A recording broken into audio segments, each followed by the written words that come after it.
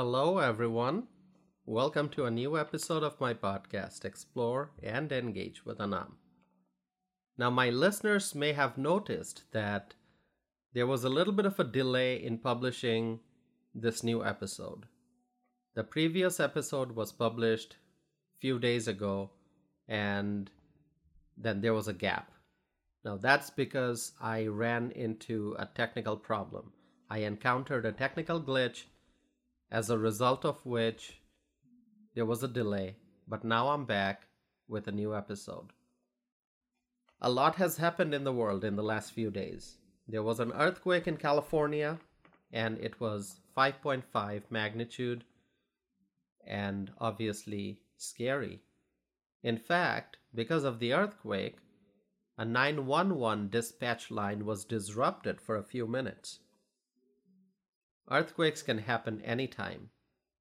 On Friday, there was a 7.7 magnitude earthquake that affected the French territory of New Caledonia.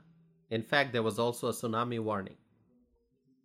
Natural events and disasters can happen anytime.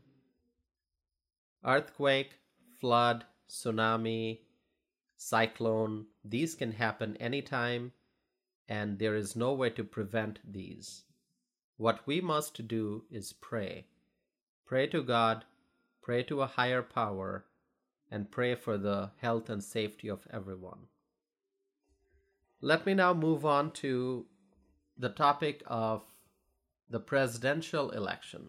The presidential election is coming up in November of 2024, and there are so many things happening.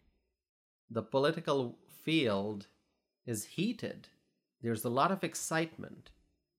And on the Republican side, there's obviously a lot of speculation regarding who else may be jumping into the race for the White House.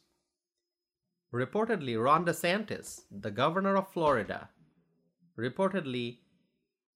Governor DeSantis may soon launch his presidential campaign.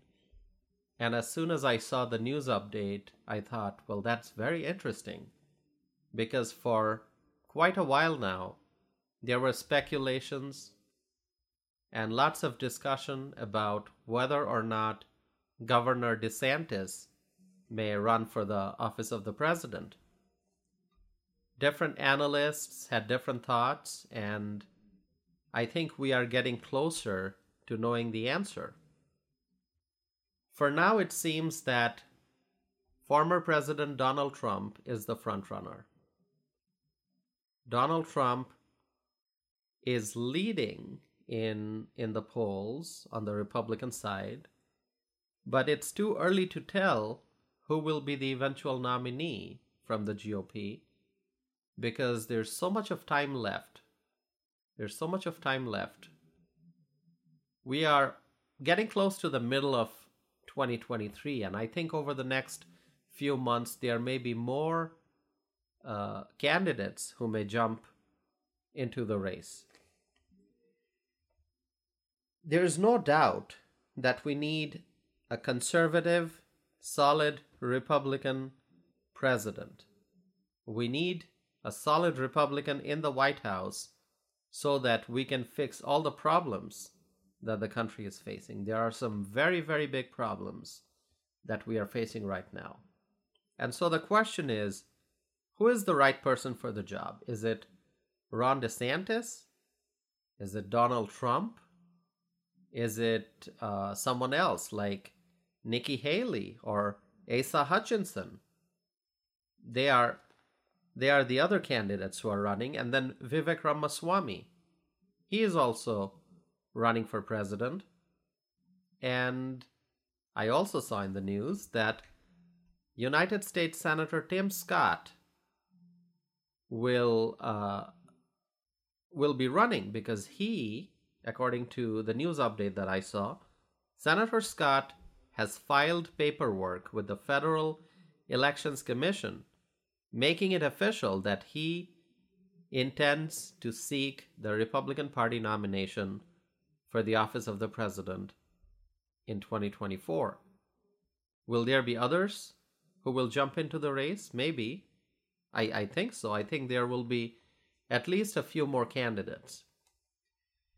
There's no way to predict who the eventual nominee will be. In the field of politics, there are lots of unknowns, and really predictions. People predict, but predictions are often wrong. So we just have to wait and see. But for now, we do know that Donald Trump is the frontrunner. He is leading. There's one thing that we know for sure, and that is that the Biden administration is a complete failure. And that's why in November 2024, we need to elect a solid conservative Republican for the office of the president. Look at what's happening at the southern border. I talk about the border crisis a lot, and I will continue to talk about it because it is such a big crisis. And this crisis could have been avoided if we still had a solid Republican president, like President Donald Trump. If we still had a Republican president, this border crisis, this humanitarian crisis, could have been avoided. But since the Biden administration came to power, the US-Mexico border, the situation at the border is completely out of control.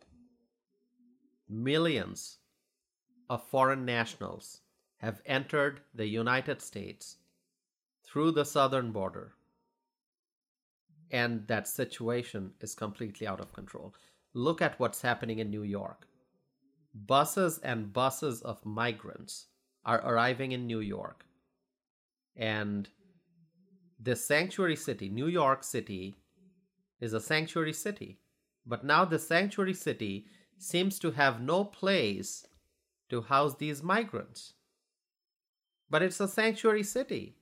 The liberal leaders of New York City claim that New York City is a sanctuary city. So why does New York City not have place for migrants? What about the promises of providing sanctuary? And the same goes for Chicago. Chicago is also a sanctuary city, but now, as buses after buses of migrants are arriving in Chicago, it seems that the city has no place to house these people.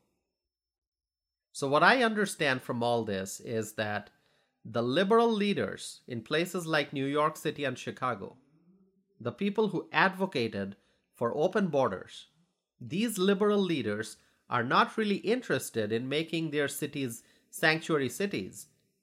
They are only interested in political talking points.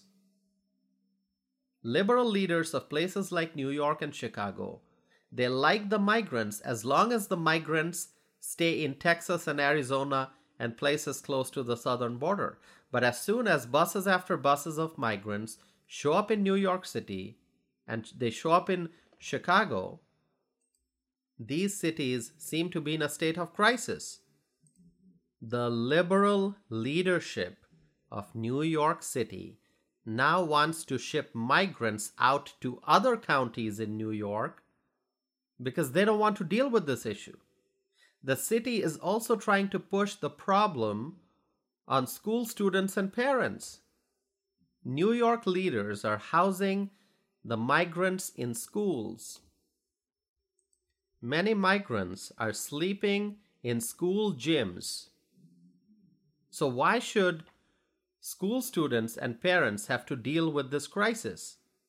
During COVID, during the pandemic, children suffered as schools were shut down, as social distancing guidelines were put in place, as mask mandates were put in place, and many students could not engage in sports activities because of all these COVID rules.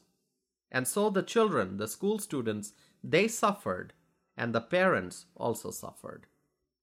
And now the migrants are being housed in school gyms, and many students are not getting the opportunity to engage in sports activities. Let me tell you, my friends, the United States is a welcoming country. And I know that because I am an immigrant. I am a legal immigrant. I came to the United States by following all the laws and rules of this country. Our country needs more immigrants, but the immigrants must come to the United States by following the legal process, by following all the laws and rules of our country. What's happening at the southern border, what has been happening at the southern border for a long time, is an absolute disaster.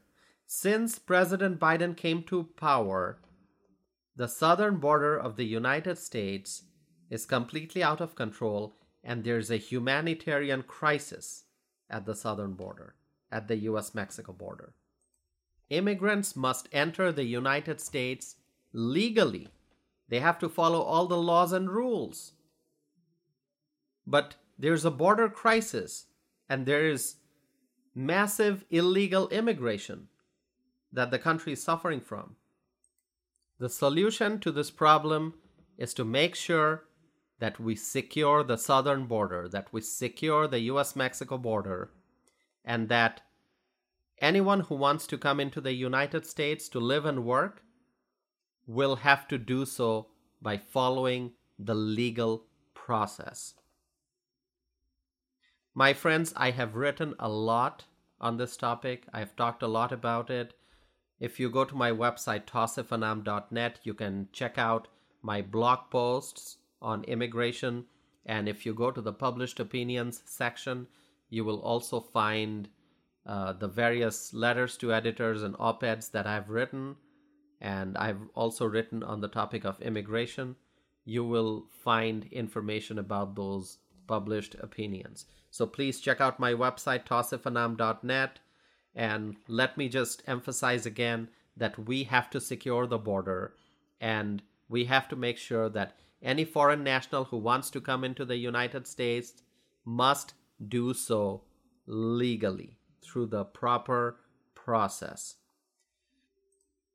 Let me now talk about energy. Energy. We need energy. We depend on energy. We need energy to power our everyday lives. The United States power grid is facing an elevated risk of shortages in the upcoming summer months, and this is according to the North American Electric Reliability Corporation. This is a nonprofit organization that monitors the electric grid and makes recommendations on how the reliability of the grid can be increased.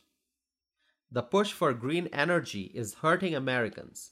Green energy sounds fancy, but it's not really helping Americans. We depend on fossil fuels. We depend on coal, oil, and gas. And Americans must embrace coal, oil, and gas. We must embrace coal, oil, and gas, as we have done in the past. But the Biden administration wants to focus on green energy. Green energy. It's a fancy name, green energy. And that focus on green energy and to move away from coal, oil, and gas, that is going to be detrimental for the United States. How did we arrive at this juncture in our nation's history that now we have to worry about facing power shortage? We now have to worry about being in the dark in the summer months if we lose power. Load shedding is something that people experience in many parts of the world. But how can we experience power shortage here in the United States, which is an advanced, industrialized nation and a global leader? But that's what we are heading towards, my friends, because of the Biden administration's push for green energy. Now, more than ever, we need energy independence, and we must embrace coal, oil, and gas. My friends, that's all I have for today. If you have any thoughts or comments that you would like to share with me, please visit my website, tausifanam.net. You can also find me on social media. Please send me a message, leave me a comment, and I always appreciate hearing from my listeners. So please get in touch with me, and thank you for continuing to listen to my podcast. I hope to be back again with a new episode very soon.